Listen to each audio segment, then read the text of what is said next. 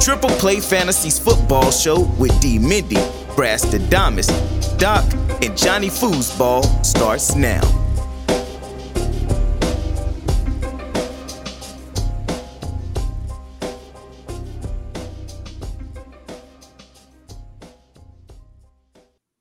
Is the tailback. Jacobs gets it and scores. Touchdown, Giants. And Jacobs.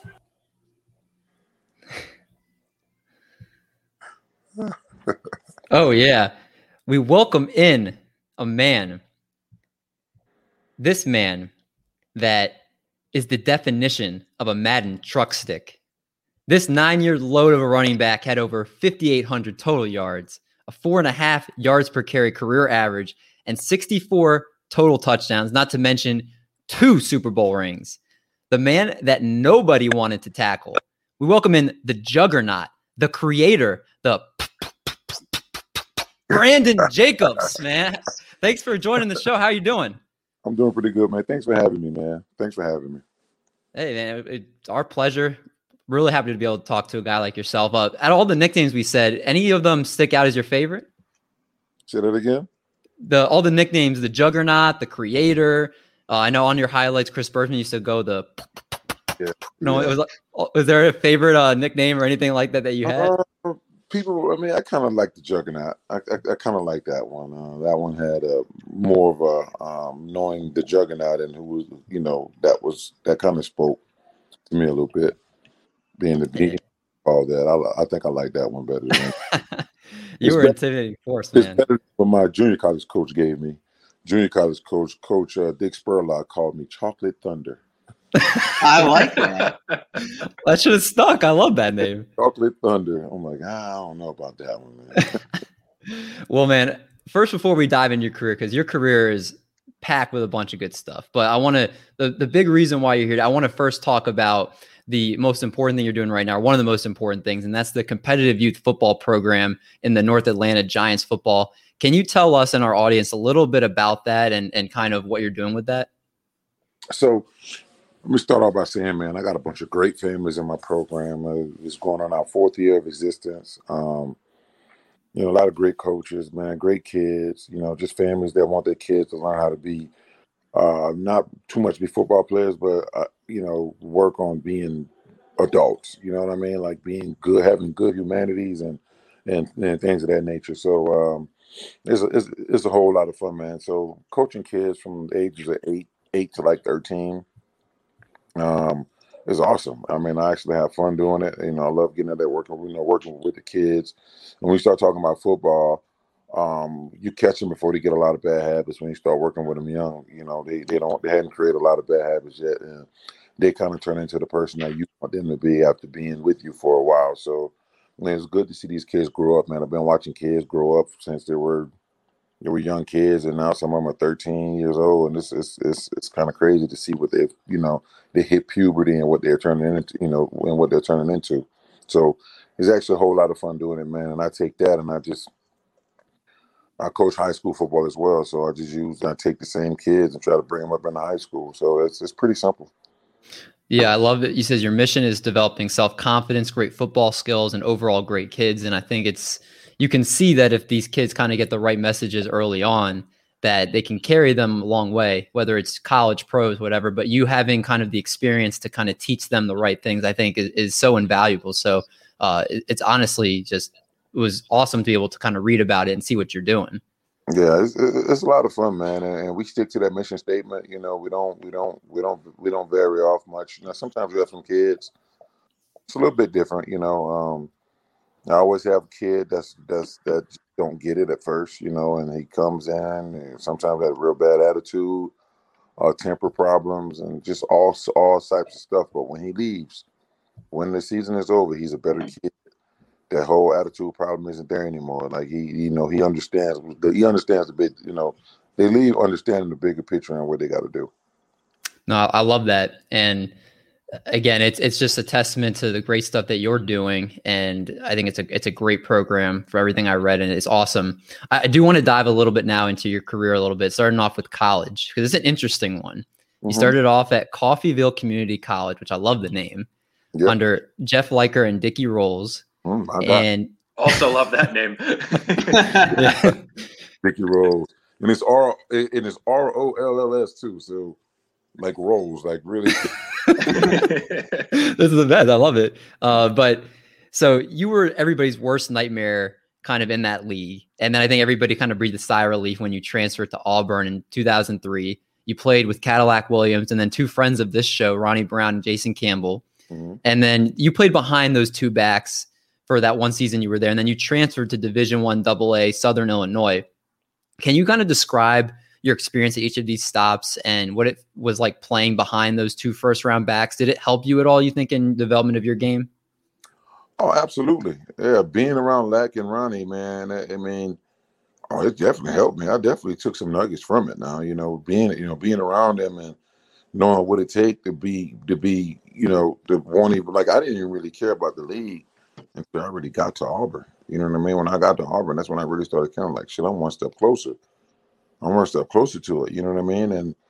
And that was, that was a part of, because that's all they talked about, getting drafted and certain agents and combines and all that stuff they talked about. So that kind of got in that and realized, man, I'm here with y'all and I'm just as, I'm just as good.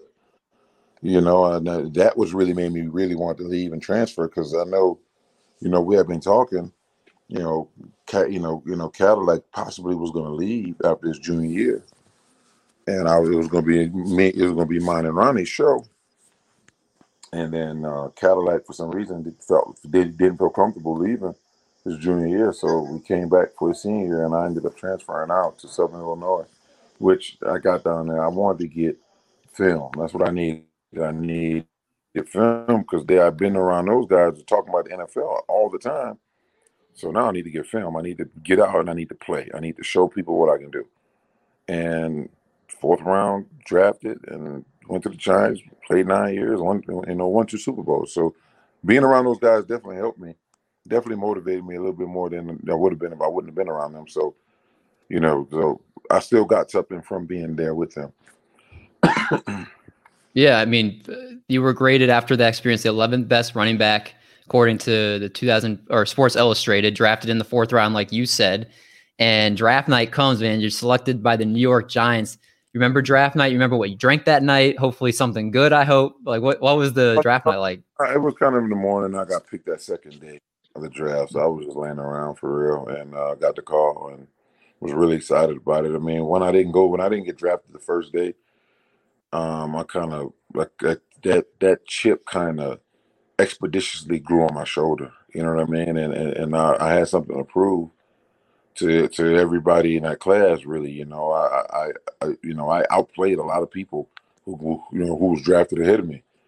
I outplayed them, and I stayed in longer. You know what I mean? So I had a chip on my shoulder from draft day, man, all the way to when I was done. Yeah, I mean. And you carry that into the league. I'm reading your combine scores. 6'4", 267 pounds. You ran a 4.5, 640, 19 reps on the bench. I mean, my God. Did anybody want to even tackle you in practice? Like that 19 reps could have been 30 reps, man. I sprained my elbow 2 weeks prior to the combine. I was running and I tripped and fell. I'm trying to break my fall on the ground, and I hyperextended my elbow. So that kind of played a part in my 19. I mean, I got, like, before I hurt my elbow, I did 31 reps. And I was just, like, I could have done more than that. Like, at the combine, it was just so painful, though. And I'm like, I told him, like, my elbow is killing me. I can't go. 19 is it. I'm sorry. You make 19 seem so casual. Yeah. So when I got my 18, 19, it was just, I still had good speed on the bar. I just racked it. I was hurting, man. So, Brandon, as David mentioned, you were listed at 6'4" and 267 during your playing days, and that's definitely on the larger spectrum for running backs. I think of you as the Derrick Henry from a decade before, and we see defenders that are afraid to tackle him 1v1. So when you were running the ball, did you ever try to target the smaller defenders, the safeties, the corners, using stiff arms or trucking them so that they would try to think twice about tackling you next time? I wasn't a stiff armor. I use my shoulder. I'm trying to run through your whole life. I'm trying to run through the middle of your chest and just make sure that you know I own you. Like, Yes. A stiff arm is not as personal as you being right in your grill when you hit them with your shoulder. They kind of smell you when you hit them and like, God damn, like whenever he smelled whatever deodorant, I like when I was wearing that, like that game, when he smelled that deodorant and any other time in his life, he's gonna think about me. That is the best quote I've ever heard in my life. They should have had him be the Old Spice guy. Yeah, so I wanted to have it like and I like Derrick Henry. I like the way Derrick runs, and it's not his fault that these guys today don't want to hit him. You know? Yeah. When I played back then, I had linebackers that was defense back then was built to stop the run. When I was playing, you know, you had these big linebackers, these big old D tackles. You know, you had big, strong safeties in there that was like 6'3", 240, like that, like playing safety. You know what I mean? So we had guys out there playing like that, like they were like defenses were built to stop the run. You know, if you had a wide receiver on the outside that was 6'5", 6'6", you were winning.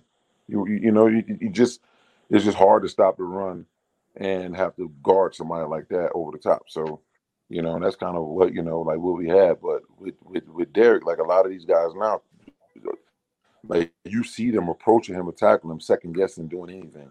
You know what I mean? And he just treats them like rag dolls and just keep going. You know, I'm a big fan of Derrick's running style. He took the torch from you well because you kind of set the tone, I think. And before that was Eddie George, who you kind of refined your running style from. Mm-hmm. And I know that's where he kind of was Derrick Henry kind of his first year or two in the league, I think, was struggling. And that kind of talking with him helped kind of get him on track. What was it about Eddie George and talking with him that kind of specifically made you the back that you were?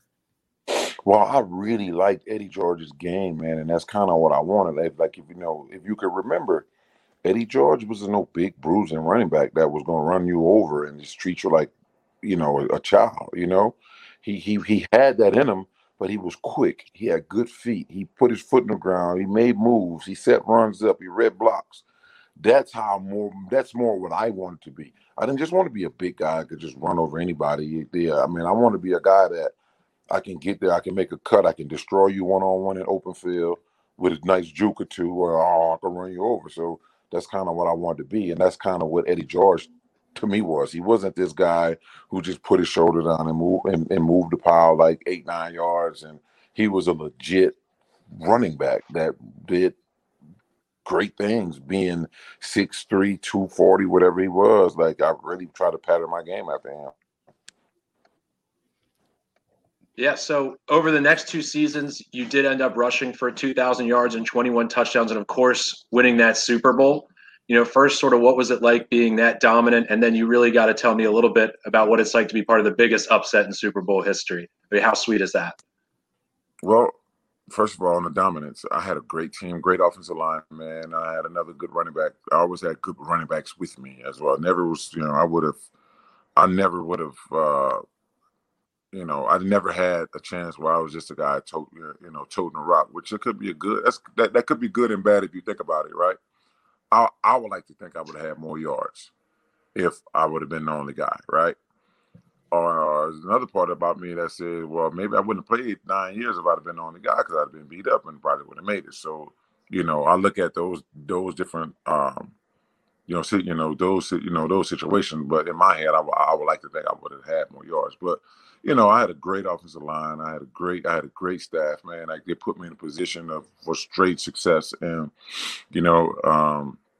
and being a part of that offense and doing what I did, in that offense in those 2 years in particular, you're talking about, like, that was kind of our top-notch high. Like, we were really good. We were really good those 2 years, offensively and defensively. So, making it to the Super Bowl and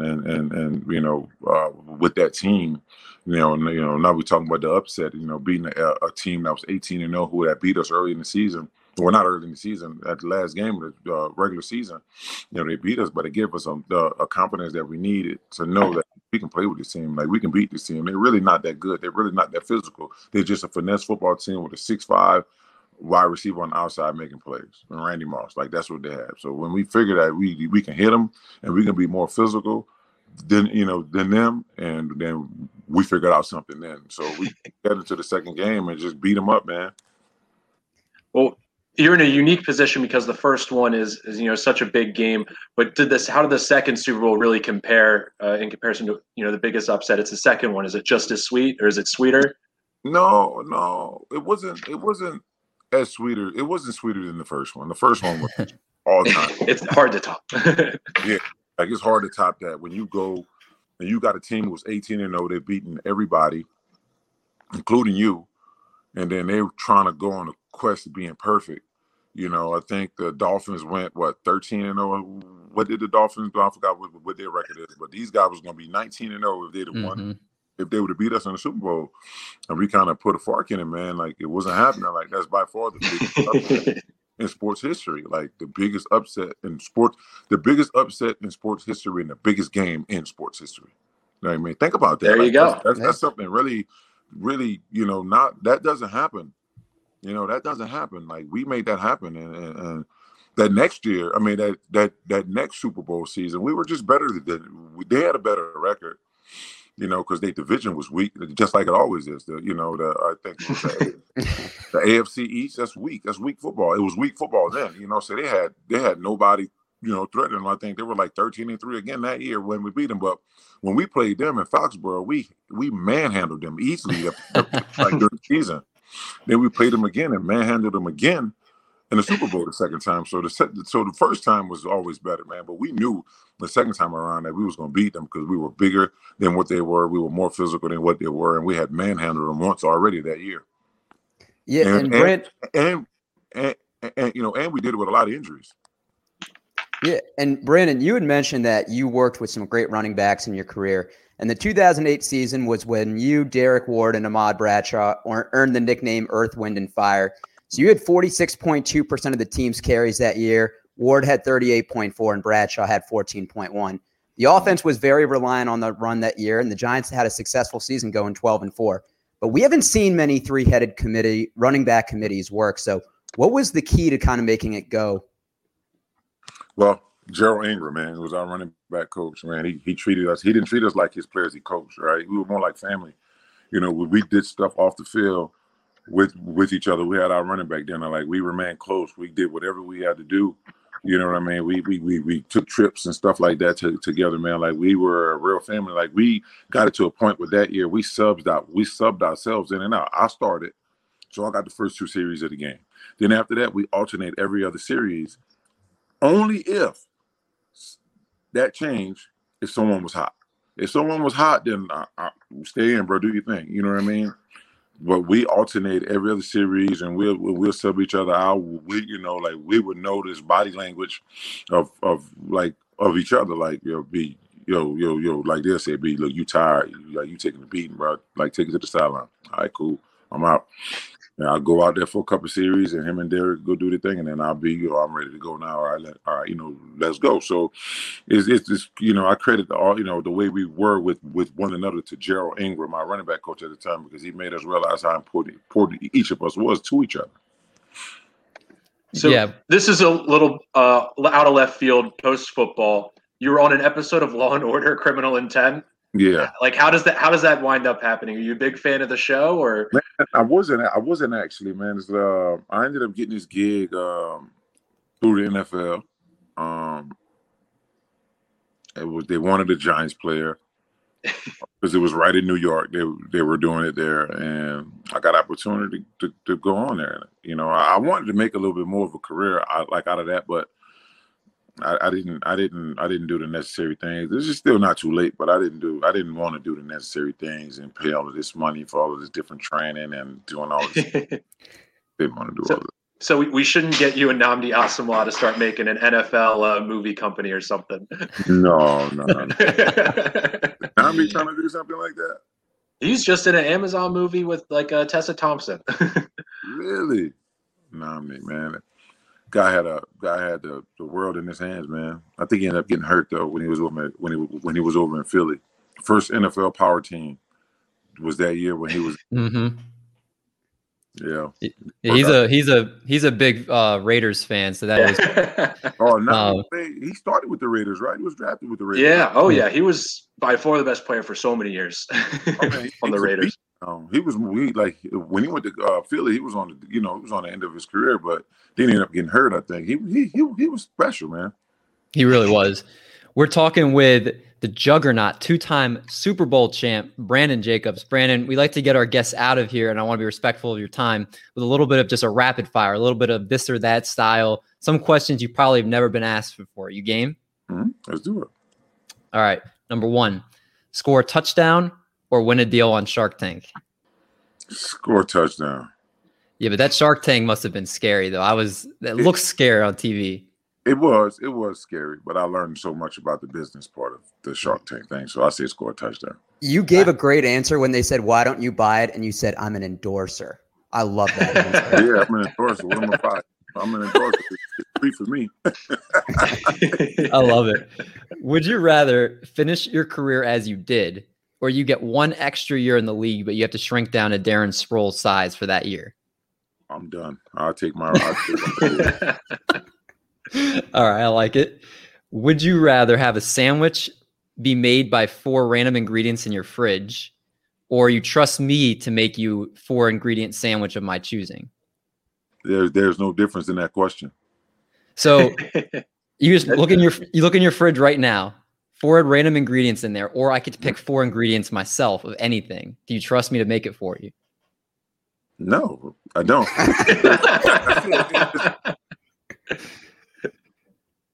It's